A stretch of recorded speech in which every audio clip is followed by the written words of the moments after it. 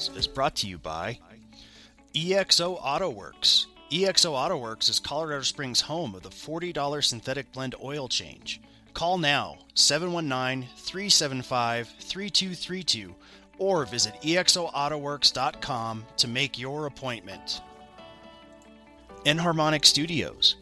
Enharmonic Studios is a hybrid digital analog facility designed to be quality and affordable to anyone who wants to make history. Call today, 719-963-2020, or go to facebook.com/Enharmonic Studios. Trevor's Beard is brought to you by The Beard Struggle. The Beard Struggle is my go-to for beard hygiene and styling products, so you should click the link below and use the code TLANE15, that's TLANE15, for 15% off your order. Madrid Maintenance. Madrid Maintenance offers excellent handyman services in the Colorado Springs area, starting at just $35 an hour.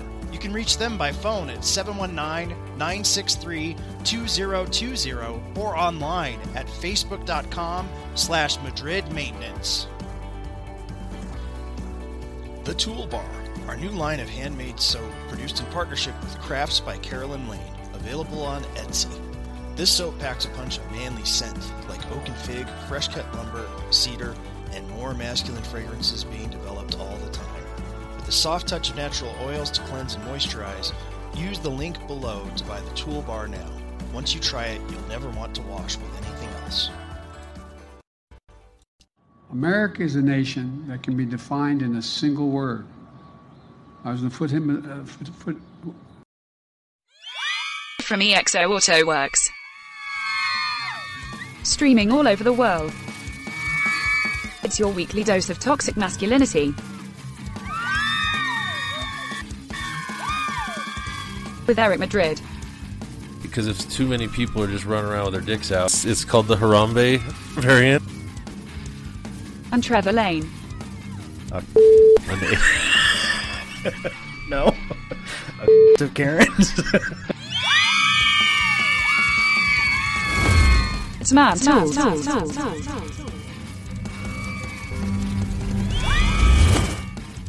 It's Thursday night. That means it's Man Tools Media coming at you live from EXO Auto Works. That's Trevor. I'm Eric. Not to get us confused with the other Trevor and Eric, who are super famous in Canada, apparently. Mega stars. Buddy. Hey, buddy. Hey. Hey, guy. I'm not your guy. I'm not your friend, pal. Whatever that joke is. It's a great one. We don't want copyright infringement, so we'll just keep moving it on. It's been a hell of a week. Hopefully everybody's out there, podcasting, listening on your shitty drive home or whatever you're doing this evening. There was somewhere I was going with this. Oh, yes, we have Harambe variant t-shirts, if you guys are watching. We do. Yeah, so, we sure do. Those are available on our website. Check out mantoolsmedia.com for all of the stuffs and things and stuffs. That's right. And things. We also have things, too. We also went to public school. Graduated twice. Well, we went twice. That would be the thing. So what's up, buddy? How's been your week? It's been all right, man. Other than a little bout with some kind of stomach bug that went through the house. Well, now we're here in the shop, and you're just in an enclosed space with me. Mm-hmm. Super considerate. Yeah. Thanks. No, everybody's over it, so yeah, it should be non-contagious at this point. It's stuck in your beard. I would hope not. No, you don't, because you use the toolbar to wash that. That's right. Grizzle. Yeah, that's right. Well, that sucks. Sorry about that. I think it's that springtime. Everyone's super paranoid. The whole Rona thing is still lingering in the background because I'm fallen privy, or seconded to the tree sex that's happening. So my allergies are just nuts, and I'm sneezing or whatever, and everybody runs away from me at the Home Depot. Right, because they're like, "Oh, you must be infected." I'm like, run away. Which is usually a different, reason they run away. Well, yeah. Yeah, because usually I have the Harambe variant. Don't take your dick out. You thought this was going to be a normal Thursday, didn't you, folks? It is not. It is not. I have nothing of note for this week. Just lots of work. Well, that's it. With that, we do have a great show. Yeah. We have a guest. I saw the memo. We'll can bring him in. He is the host of the Cooper Vortex podcast, a podcast about the D.B. Cooper mystery.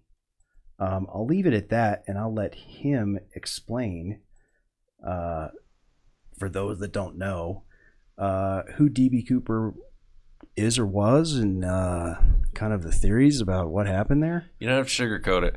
You forgot to tell him that our audience has the IQ of a glass of water, so that he also needs to explain that. But we'll bring him in now. Ladies and gentlemen, please welcome Darren Schaefer. How you doing, man? I'm doing good, guys. Thanks for having me on. I appreciate it. Oh, yeah. As soon as you hit us up, I'm like, this seems like a cool thing to talk about.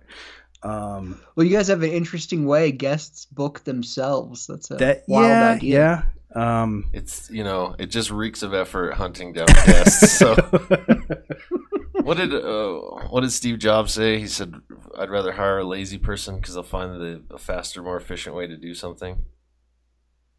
I hired Trevor. Yes. That is what he did. It's a good move. Mm-hmm. Good times. So, explain to us. We've got your podcast up on the screen, but explain to our fevered listeners who and what and how and why. November 24th, 1971. A middle-aged dude in a business suit walks into the Portland International Airport. He purchases a one-way ticket to Seattle. The cost of the ticket is $20. He pays in cash. The only identification you needed at that point in time was the gate agent asked him his name, and he said his name was Cooper, Dan Cooper. He's one of the last to board Northwest Orient Flight 305, sits in the back of the plane, orders a bourbon and soda, and shortly before takeoff, he hands a stewardess a note. She hilariously assumes it's just another businessman hitting on her, so she tucks the note away in her purse. He realizes this and grabs her a minute or two later and says, "Excuse me, miss, you better have a look at that note. I have a bomb." He's hijacking the plane. He wants $200,000 and 4 parachutes ready for him before they hit the ground in Seattle. The airline agrees to his demands. They land in Seattle, and he gets his $200,000, his 4 parachutes. He lets the passengers off the plane. They never knew they were being hijacked. So from here, he has some specific demands. He not only tells them where to fly, he wants to go to Mexico City. He tells them how to fly the plane. He wants it to be flown at 10,000 feet, no faster than 200 miles an hour. The landing gear will remain down. The cabin will remain unpressurized. The wing flaps set to 15 degrees. And most importantly, he wants to take off with the aft stairs down. The pilots weren't even sure if the plane could fly with the aft stairs down. They call into the airport. No one at air traffic control has any idea. They call Boeing, and Boeing says, yes, actually, the plane can fly with the aft stairs down. We've tested it. So there is something interesting there. One question that he asks when he's booking his flight, he wants to make sure that it's that model of Boeing aircraft. That's debated, but I have heard that. Okay. I remember reading that, and it's like, So this guy apparently, if that's true, knew that aircraft could indeed fly that in that configuration. You know what I mean? What gets me... Well, he knew it could be jumped. Yeah. What gets me about this whole thing, this most bizarre thing, is that plane tickets for $20. With tax. and they just took your fucking word for it when you said, this is my name. The good old days. Yeah, it wasn't even Daniel Cooper. Just Dan. I'm Dan. All right. Sorry. I've since we booked you, I've kind of read some things, and I wanted to bring up that I wanted to look smart. Bring up that detail. You look like a genius. So yeah, he asked them to fly with the stairs down. Yeah, and then the pilots refused to take off with the stairs down. They said it was, in their opinion, too dangerous to take off with the stairs down in a plane full of fuel. Cooper told them that he disagreed with their assessment, but he would lower the stairs in flight. So they take off from Seattle approximately 7:45, 7:50 for Reno, Nevada, where they were going to refuel to get to Mexico City. They land in Reno approximately 10 p.m. The stairs are still down, and D.B. Cooper is not on board. So that's the whole story of D.B. Cooper. He only exists for 5 hours. There is no story before the hijacking. There's no story after the hijacking.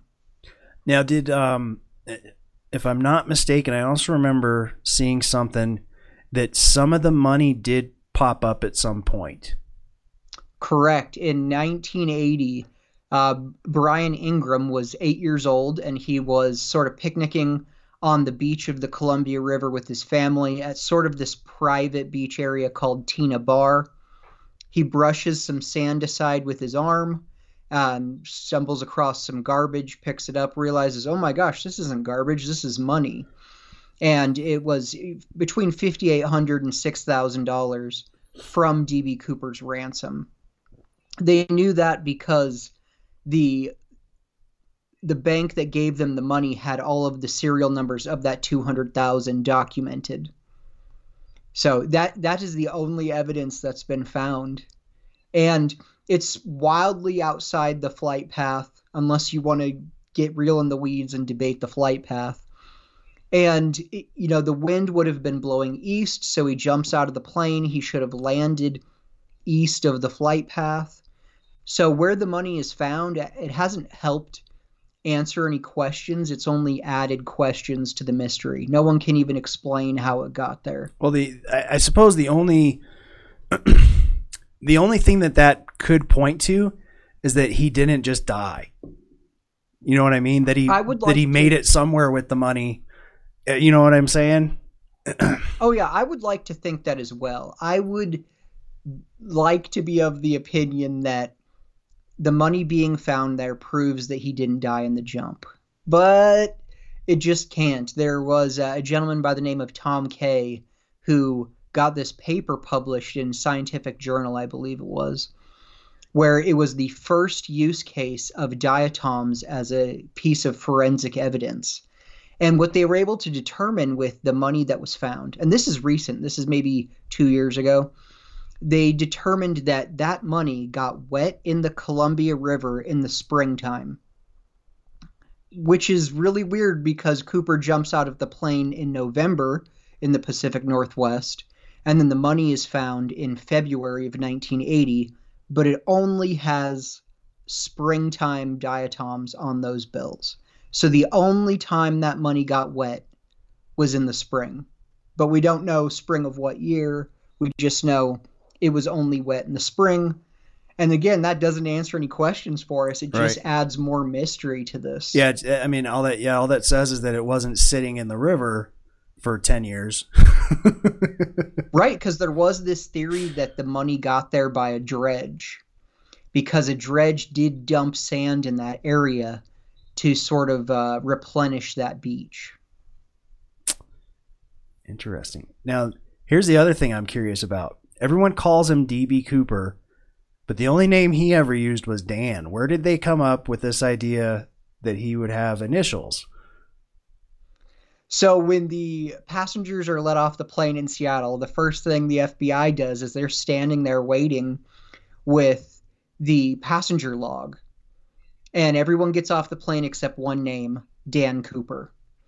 So the FBI immediately, we got to find Dan Cooper. It's probably not his real name, but we got to check Dan Cooper's. And there was a convicted felon living in the Portland area who went by D.B. Cooper. And they went and knocked on his door right away, like that night. Hey, are you home? Because if you are, you're probably not the hijacker. Right. And somewhere in there was that miscommunication with the early press agents, and it went out as D.B. Cooper.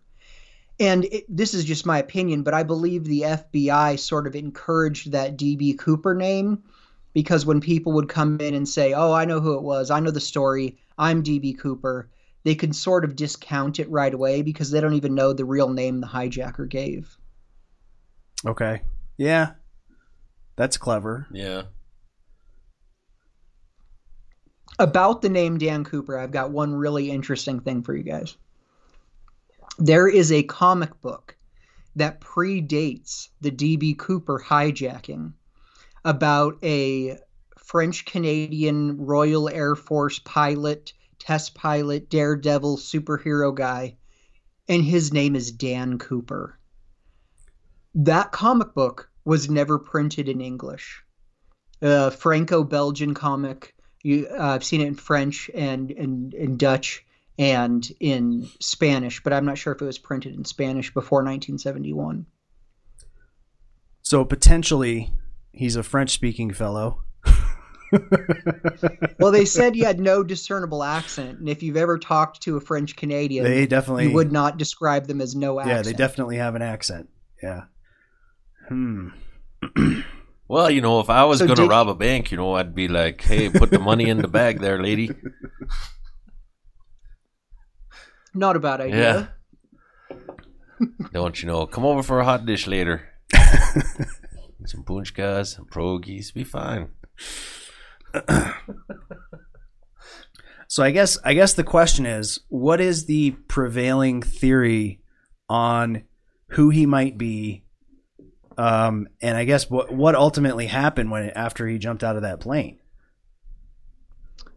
Well, the theory for what happened when he jumped out of the plane depends on who your suspect is. But the prevailing theory for who he is, really, there isn't one. There are, let's say, 20 legitimate-ish suspects. And then I'm going to say there are 30 mediocre suspects and another 30 not good suspects. The FBI claims to have investigated thousands of people. The FBI files are available if you want to read them. It's probably something like 800,000 pages, so it's a bit of a chore. But you can really see the FBI from the start of this investigation, they really had nowhere to go. They had no leads. One of the passengers on the plane, he was a 22-year-old college kid flying back home from Oregon State, and he remembered this beautiful young stewardess sitting next to this old nerdy guy, is his exact quote. And he wondered to himself, why is she paying so much attention to that loser? Why is she sitting next to him? Why is she lighting his cigarettes?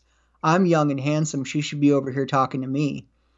And so he's really the only one who got a good look at him outside of the stewardesses. Mm. And that's kind of interesting because he was drinking and smoking.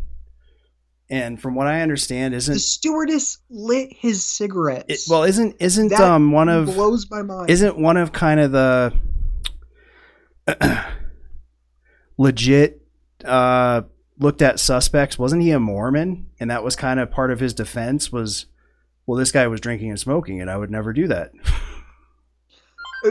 I'm Mormon, and I like to drink, so it's not the best example. But yeah, Richard McCoy Jr., he was a suspect because he committed an eerily similar skyjacking about 6-7 months after Dan Cooper did.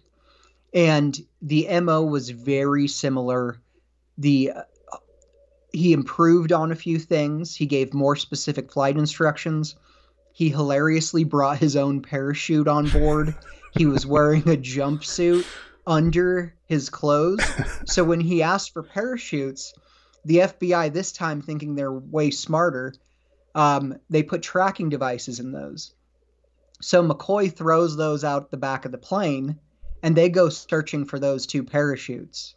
They didn't realize he just brought his own on board. Wow. But he was arrested not too long after. He sort of told some friends before this that he was thinking about doing something like this. He was caught. He got $500,000. Cooper only got $200,000. But they found $499,970 in his closet. So he wasn't able to spend that much of it.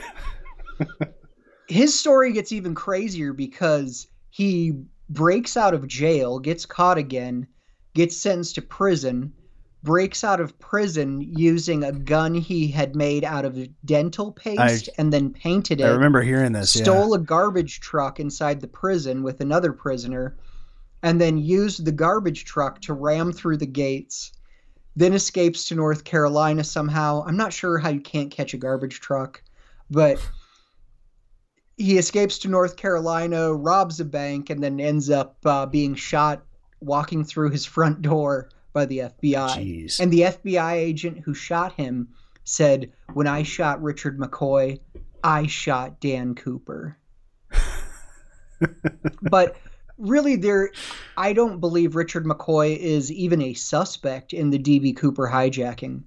The witnesses all placed him in his mid to late 40s. D.B. Cooper was calm, cool, and collected the whole time.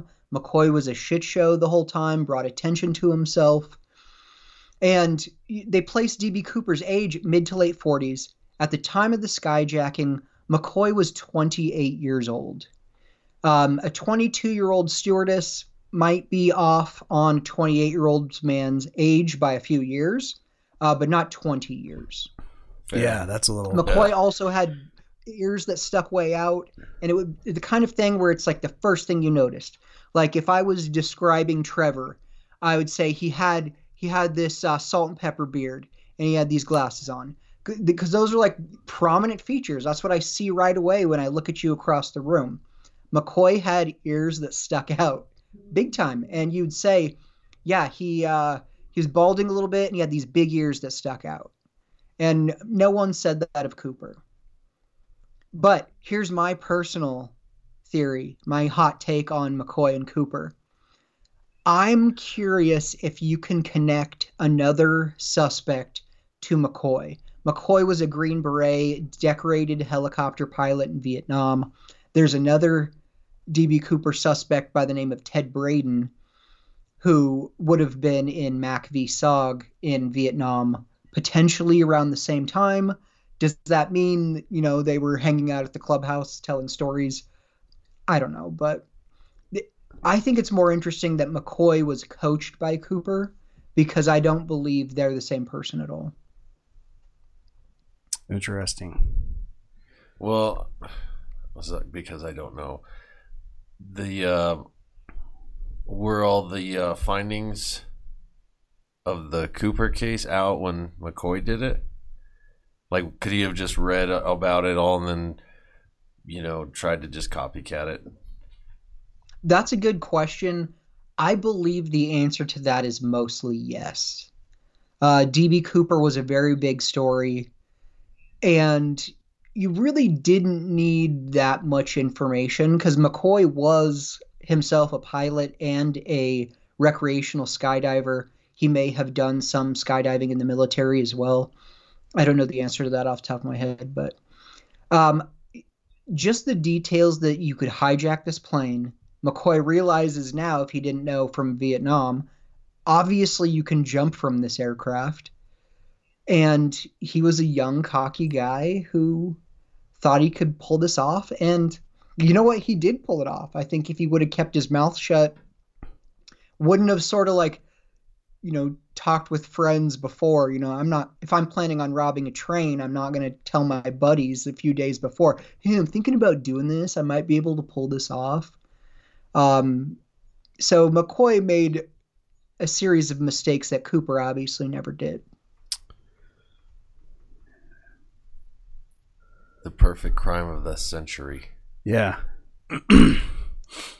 I think so. It's been over 50 years. Yeah. There are unsolved crimes where the dollar amount was higher, Well, but they weren't as dramatic and fun. But I mean, they weren't doing it in a suit and tie, drinking bourbon while a hot young stewardess lit their cigarettes.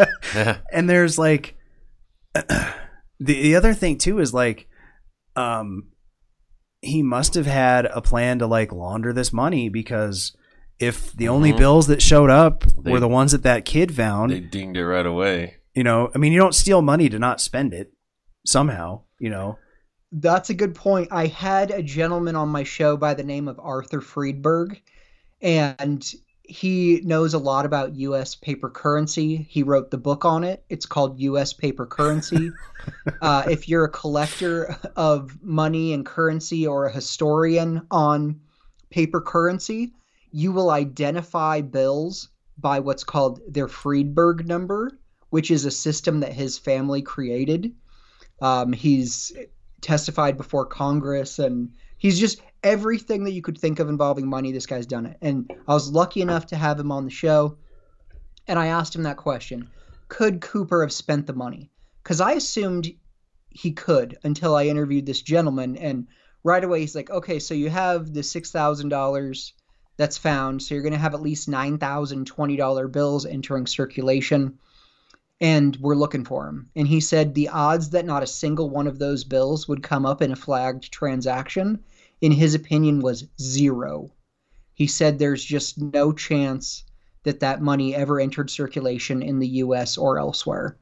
And then I sort of got into it with him, like, well, what if he went to Barbados or the Congo and they were accepting U.S. currency? And he sort of explained to me how the currency comes back to the U.S. And he sort of rained all over my parade that Cooper was on a beach drinking a Mai Tai. Yeah, there's really no way to. I mean, unless the motive is just a fuck you to whatever the system or what, you know. All of my favorite villains are they don't care. They'd rather just watch it burn than. I mean, I suppose that's a possibility, but you know, the stewardess, when she was seated next to him, she asks him at one point, "Do you have a grudge against the airline, sir?"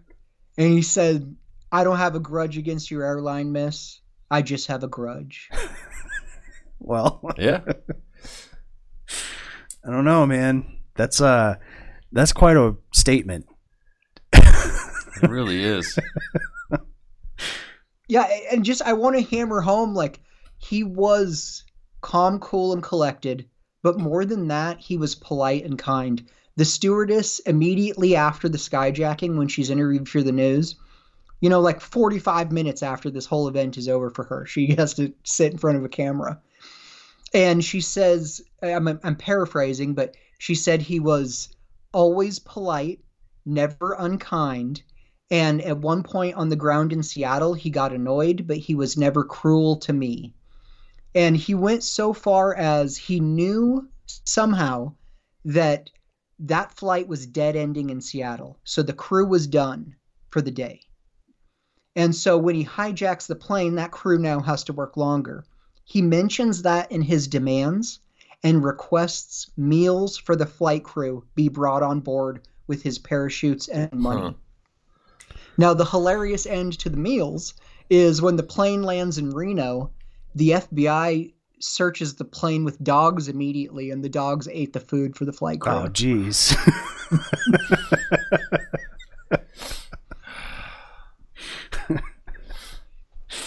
Wow. Well, if I've learned anything from watching those HGTV How to Kill Your Husband shows, you're dealing with a high-functioning sociopath. Like Sherlock Holmes, high-functioning, you know, albeit a fictional character, but you have to be. You have to be. I mean, he planned this out so well. He was able to remain calm during it. There are a half dozen D.B. Cooper copycats, and every single one of those was a giant mess. One dude ended up catching an axe to the back of the head. Wow. Another dude, hilariously, this stewardess was just fucking on point. And when he starts, I believe he had a gun, and he's going to shoot the plane up.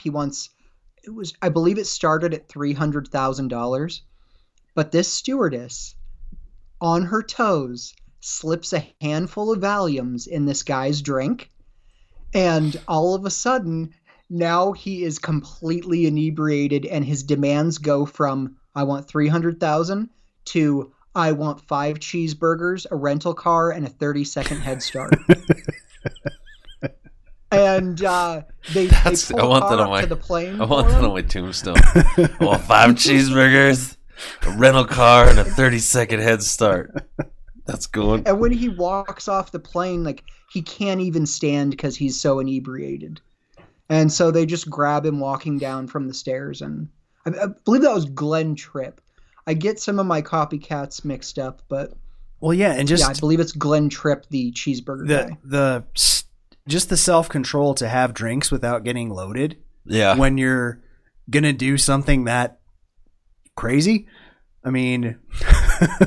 Dude, I need a shot and a beer before we go on air. Like. The pilots were debating if he could survive the jump at the speed they were flying. So not only was there not like a huge recreational parachutist community like there is today, it was a very small thing, mostly with veterans. And so not many people were skydiving for fun at the time.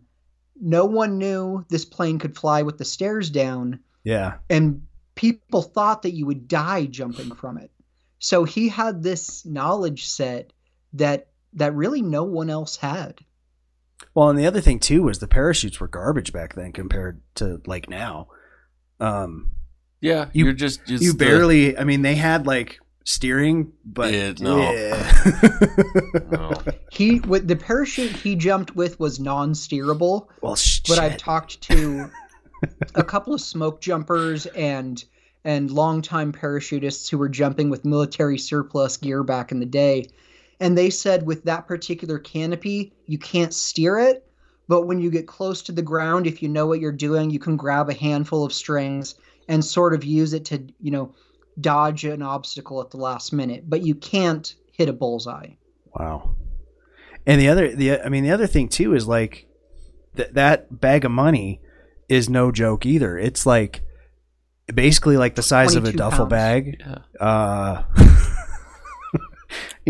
It's like jumping with like a small child or something that you have to control, and you want to both get down safely just like you would with a kid.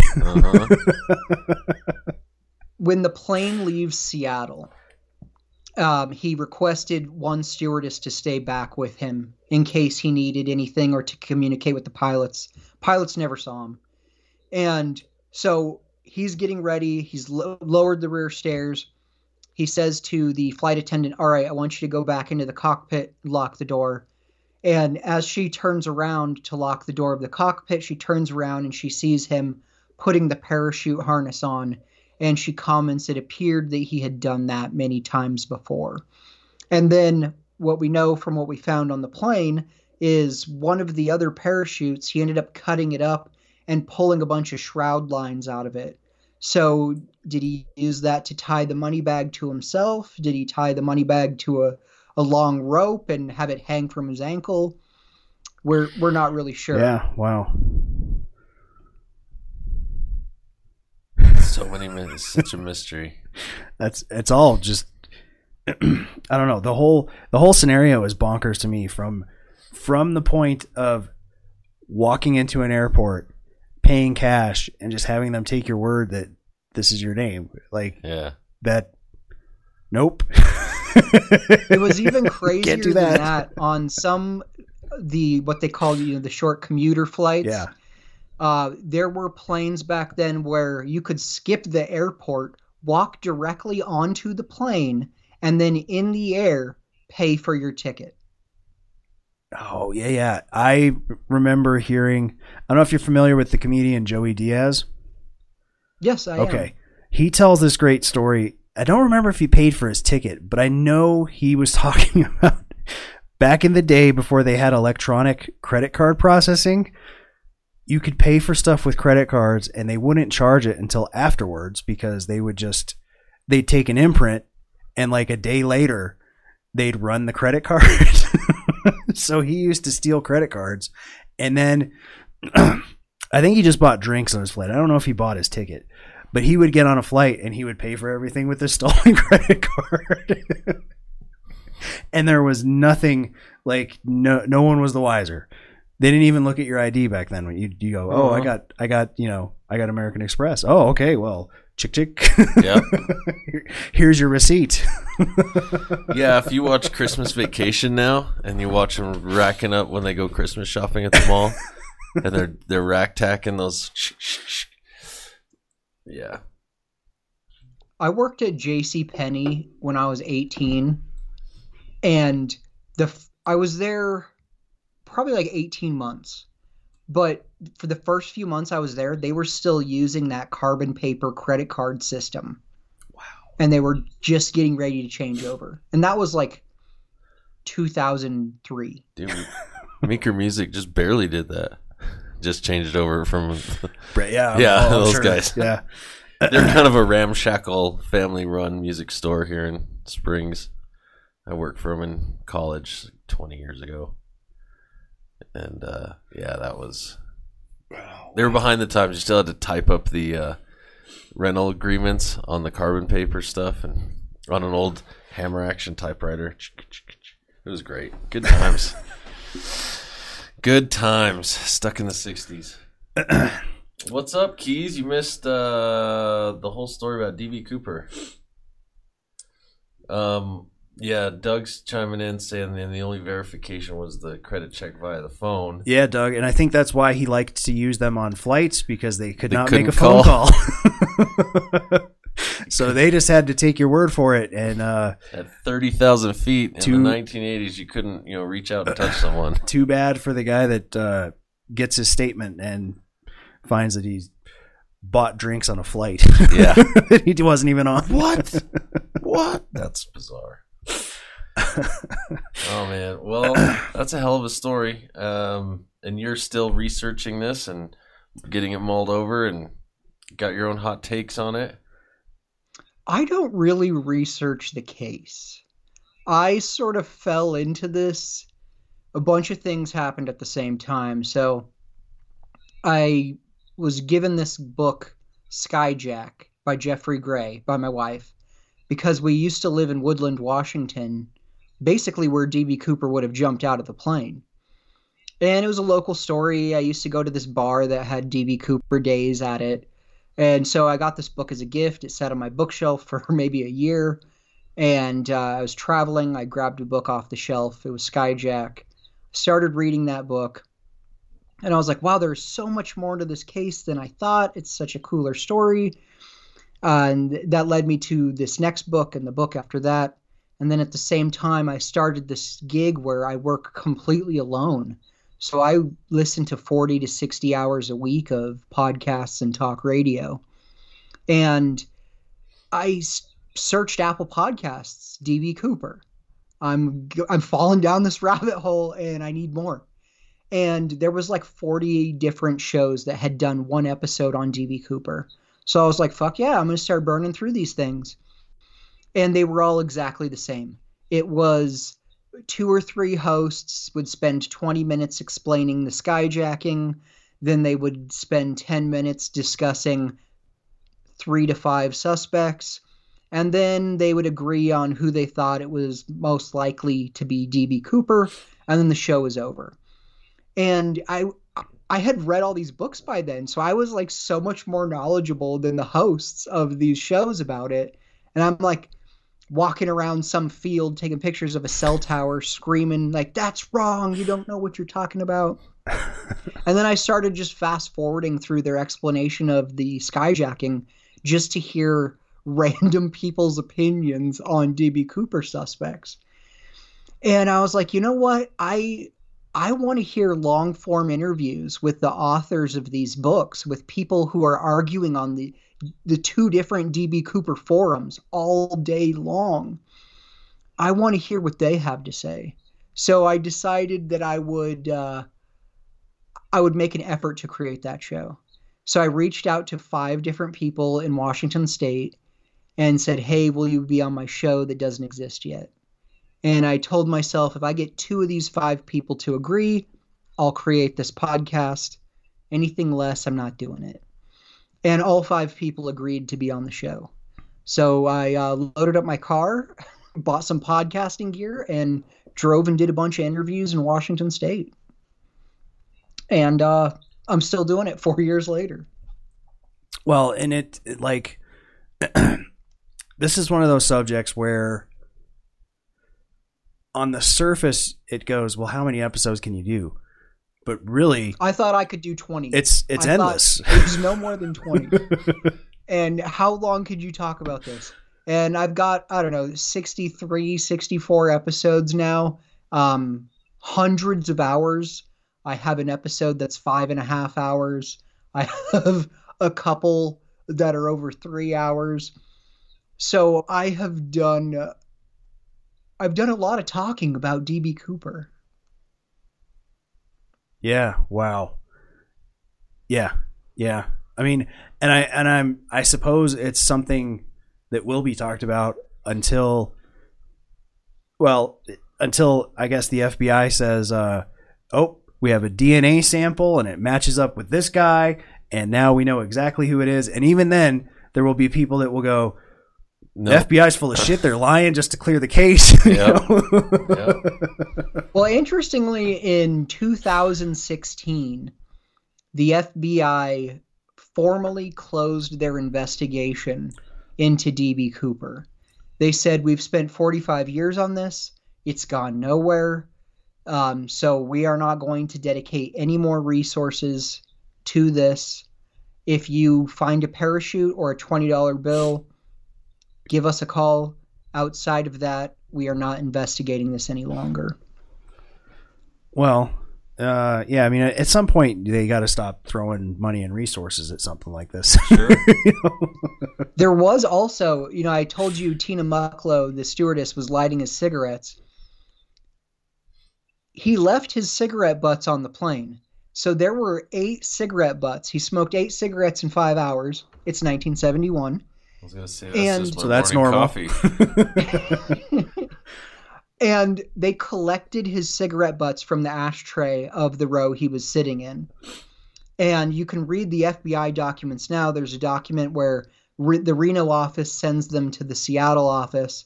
Here are these cigarette butts. Examine them for evidence. Once you are done, you may throw them away. And they're gone. Well, there is one shred that came from the cigarette butts. He was smoking Raleigh brand, which you can only get in the South.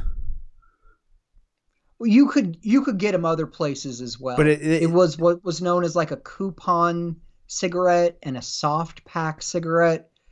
It was the poor man's choice. My understanding, though, was they weren't wildly available, like, especially on the West Coast. I think I recall that. I don't know. I think you're full of shit. I went down a big DB Cooper rabbit hole myself. And I remember someone bringing that up. Raleigh cigarettes, they're only available in the South. And I'm like, But, of course, when you start getting into something like this, you also have people that just talk out their ass, and who's going to call them on it? Yeah, and it also could be something like they were popular in the South, but they weren't popular in the Pacific Northwest. Yeah. But you could still get them. Well, I don't know, man. The whole story is just like, it's one of those stories that you hear about or read about, and you're like, what the fuck? Like, and I mean, some of the stuff we've talked about, if he spent this money, he had to launder it, right? Had to, somehow.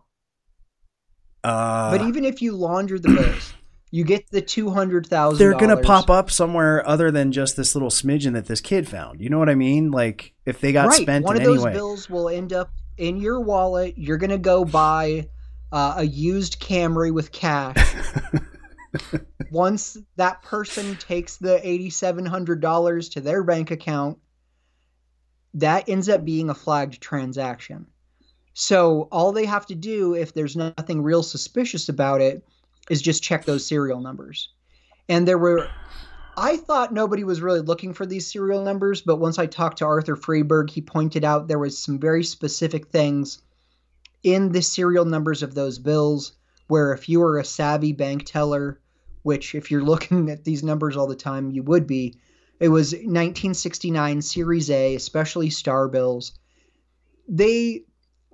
Sea First Bank in Seattle had $250,000 set aside for such an emergency, where all the bills were already, the serial numbers documented, and they were on what was called microfilm, which was some sort of high-tech thing in 71. And I find that interesting also, because how many cities had a bank that had ransom money set aside waiting for such an occasion? Did Cooper know there was $250 there, and that's why his request was inside that? I have no idea. Yeah. But it is and stuff like that brings you into, like, I was listening to, I don't know if you're familiar with the History Homos podcast. They did an episode on DB Cooper. Was I on it? No. Are you sure? I'm positive. It was the guest, I'm pretty sure, was Pat Dixon, who hosts another show called Crime Report. And they one of their things, they're very conspiracy theory-ish. So one of the rabbit holes they were going down was the possibility that the FBI was actually involved and or behind the whole thing. Which then is like, well, what's their motivation to get $200,000? I mean, the government can just print money. What's their end goal? Well, it went from, like, maybe they wanted to get more involved in airline and airport security. Something like this, I guess, would do that. There is that theory. There were other skyjackings going on at the time. A lot of them. Mostly Fly Me to Cuba. This is I'm doing some sort of political stunt. Right. So the FBI didn't need to create a skyjack. Yeah. It would be like, the FBI has to create people speeding so we can lower the speed limit. No, there's already people speeding. You don't need to do that. So there's really no reason to do that. The one sort of angle along those same lines that I'll listen to, though, is there was a gentleman by the name of Najib Halaby who was meeting with Richard Nixon the morning of the skyjacking, DB Cooper's skyjacking, to discuss airline and airport security. And he ended up going on a worldwide campaign sort of to sell metal detectors and this airport security program. Another interesting thing about Najib Halaby is if you punch that name into your Google and go to his Wikipedia, you'll see the picture on his Wikipedia is a goddamn dead ringer for DB Cooper. There is no possible way that he could have gotten to Portland after his meeting with Nixon. It's a theory I've heard a couple of people talk about. I don't really believe it much. The other sort of government inside job one that I like is E. Howard Hunt, one of Nixon's plumbers. You'll recognize a picture of him at the Watergate hearing. He's wearing sunglasses. Cooper famously put sunglasses on as soon as he hijacks the plane. He boards with no sunglasses, and then after he passes the note, he puts them on. I had a gentleman on my show who goes by the pen name Nat LaFolk, who wrote a book theorizing that E. Howard Hunt was actually DB Cooper. He had the ability to plan something like this. He had the ability to pull something like this off. And he may or may not have had the ability to have it covered up. He also perfectly fits the description of the skyjacker. He's the right age. There's a lot going for that. Yeah. Well, and if you want to get into conspiracy theory, that's the best one. And I mean, is as Nixon's plumber, is the supposition kind of that he was a spook and was involved in like wiring things up in the White House? Does he have that type of background conceivably? Yes. Okay. Yes, he does. Yeah, so he did that. Yeah. There you go. Another one. Okay, but if I'm going to tell you one more suspect, the best suspect, in my opinion, if I could just choose who D.B. Cooper was, not who the best evidence is, I get to pick which one of the suspects is correct. I'm picking Barbara Dayton. So Barbara Dayton was born Robert Dayton and was the first person in Washington state to get gender reassignment surgery in 1969, 2 years before the skyjacking. She then ends up working as a librarian in the Seattle Public Library, and she's unhappy with her life, the way it's going. It's not what it was supposed to be. So she wants to prove to herself that she's still like this badass dude who got shit done and was a merchant marine and a prisoner of war and just a badass. And so she decides she's going to dress back up like a man, commit this skyjacking. She then throws the money in a culvert because it was never about the money in the first place, and goes back to living her life as a librarian in Seattle. She ends up telling this story to Ron and Pat Foreman years later when they develop a friendship at a small airport, and she confesses to them that she was D.B. Cooper. And D.B. Cooper was never caught because they were looking for a man. I mean, great book. I highly recommend it. It's called The Legend of D.B. Cooper, Death by Natural Causes by Ron and Pat Foreman. Great book. wow. Yeah, man. And is there a more Portland story than D.B. Cooper is a transgender woman? Nope. Nailed it. Exactly. Nailed it. Well, I think that's as good a spot as any Best to spot. call Yep, it. we're going to call it. So, Darren, thank you so much. Real quick, just let the people know where they can find your show and find your social media and all that. The Cooper Vortex, wherever you listen to podcasts, if you want to hear about D.B. Cooper, I've covered it all. I've covered ridiculous suspects. I've covered serious ones. I've investigated the money. I've investigated diatoms. I've had a Navy SEAL on, PJ, Smoke Jumper. Whatever opinion, whatever take you want to hear on Cooper, we've had it on that show. I have a new podcast as well, The Book of Darren. It's me doing interviews without a crazy niche subject of a 50-year-old skyjacking. So the Cooper Vortex, The Book of Darren, it's all free wherever you get your podcast. Check it out. All right, man.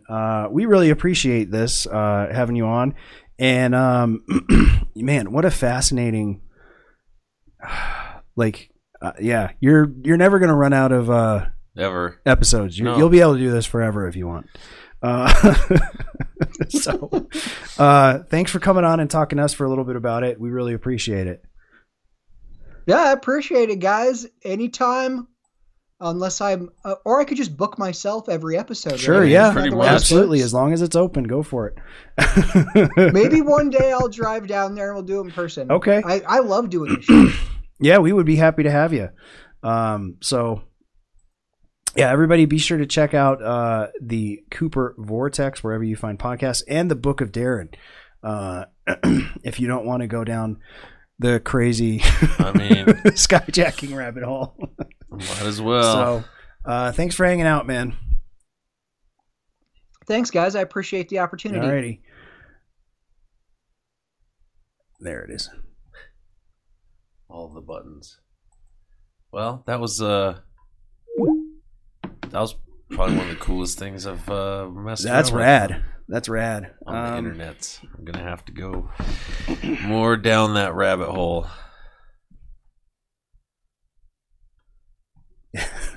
Craziness. Fucking DB Cooper. Crazy. Let's do the mid-roll here, shall Yeah, we'll do that. And do you want to tag up some history and then get out of here? we? I think so. I think so too. So yeah, we'll pay some bills real quick. Over here, my brakes made an awful noise, and the last time I got them done, it was so expensive. You should go to EXO Auto Works. They did a great job on mine, and it was way cheaper than anywhere else I've been. That sounds great. I need to get their number from you. At EXO Auto Works, we offer the best price on brake service in town. We include brand new brake pads, rotors, and hardware, which saves you money and gets you on the road faster. See our website for a full list of our services. Call EXO Auto Works today. Stop destroying your beard. Let me explain. A little while back, I thought I was properly taking care of my beard.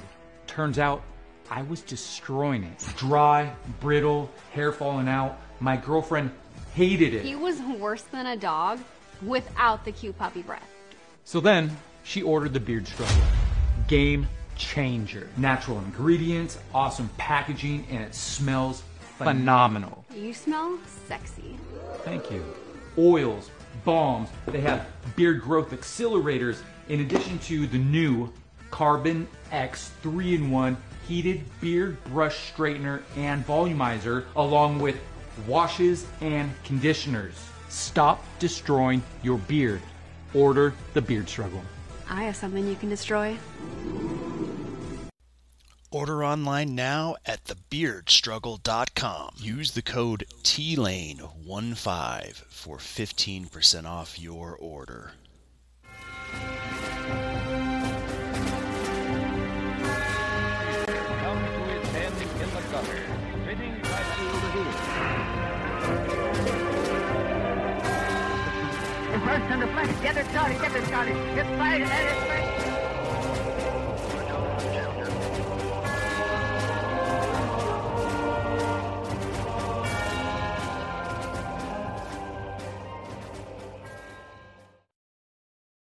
What's up, everybody? We're gonna do a little his story. So this week in his story, helps if I have the right shot up. There we go. You had a lot to do. April 14th, 1981, America's first space shuttle, the Columbia, returned to Earth. And, you know, everybody was happy to be back, I'm sure. April 15th, 1865, Abraham Lincoln finally succumbs after about 24-ish hours to the injuries he sustained when John Wilkes Booth shot him and is pronounced deceased. If you don't know the story of John Wilkes Booth and his older brother and the whole story of them being actors at that theater and that whole brotherly squabble, we should definitely go over that. And one of these we need to start a Wilkes podcast. Yeah. I'm going to do 20 of them. That's it. April 16th, 1705, Queen Anne knights before that, I guess he wasn't Sir Isaac Newton. He was just Mr. He was just regular Isaac Newton. Regular old Isaac Newton. April 17th. Where am I at? There we go. 1961.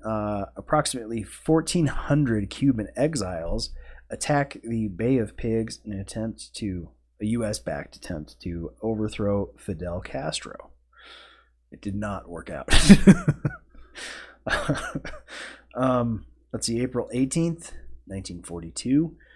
James Doolittle bombs Tokyo and other Japanese cities in what would be our first real retaliation as far as Pearl Harbor and World War II.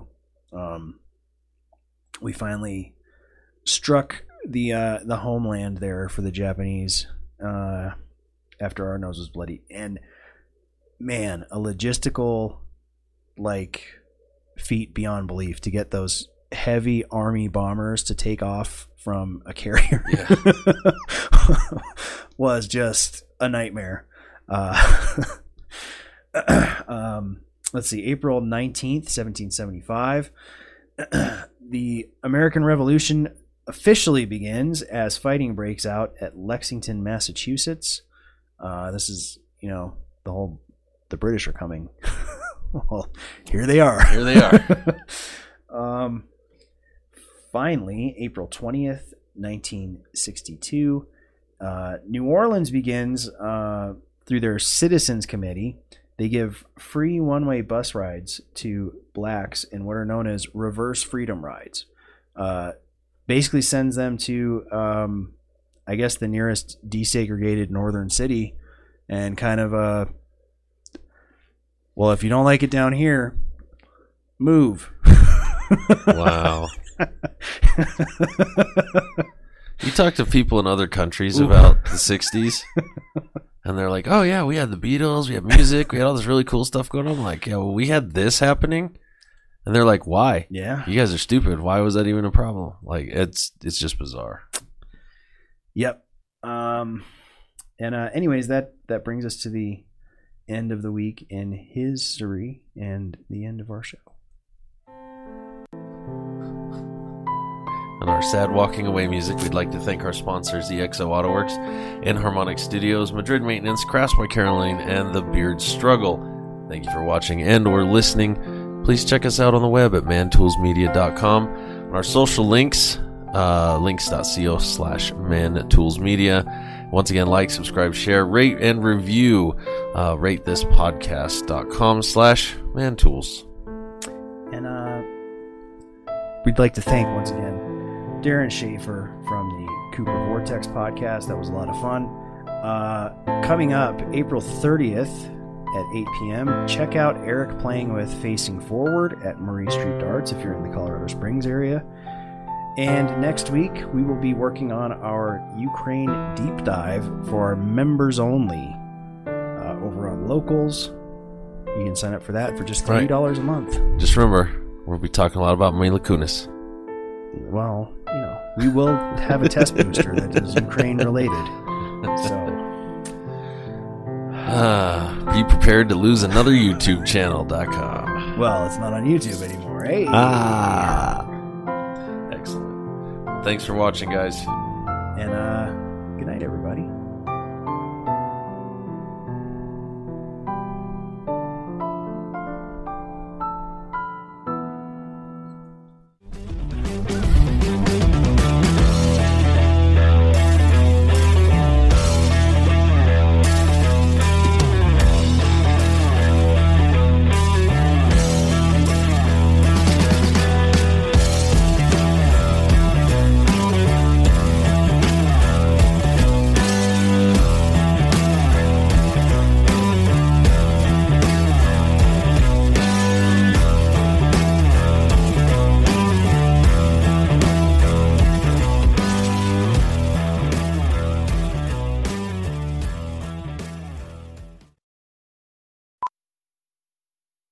Today with Amazon Business, Shannon Stuckey of Walburn Woodworking helped her team buy 63 circular saws. Okay, Andy, take it easy. Now she uses her time to focus on growing something big. Buy smarter, dream bigger. Visit Amazon Business, your partner for smart business buying.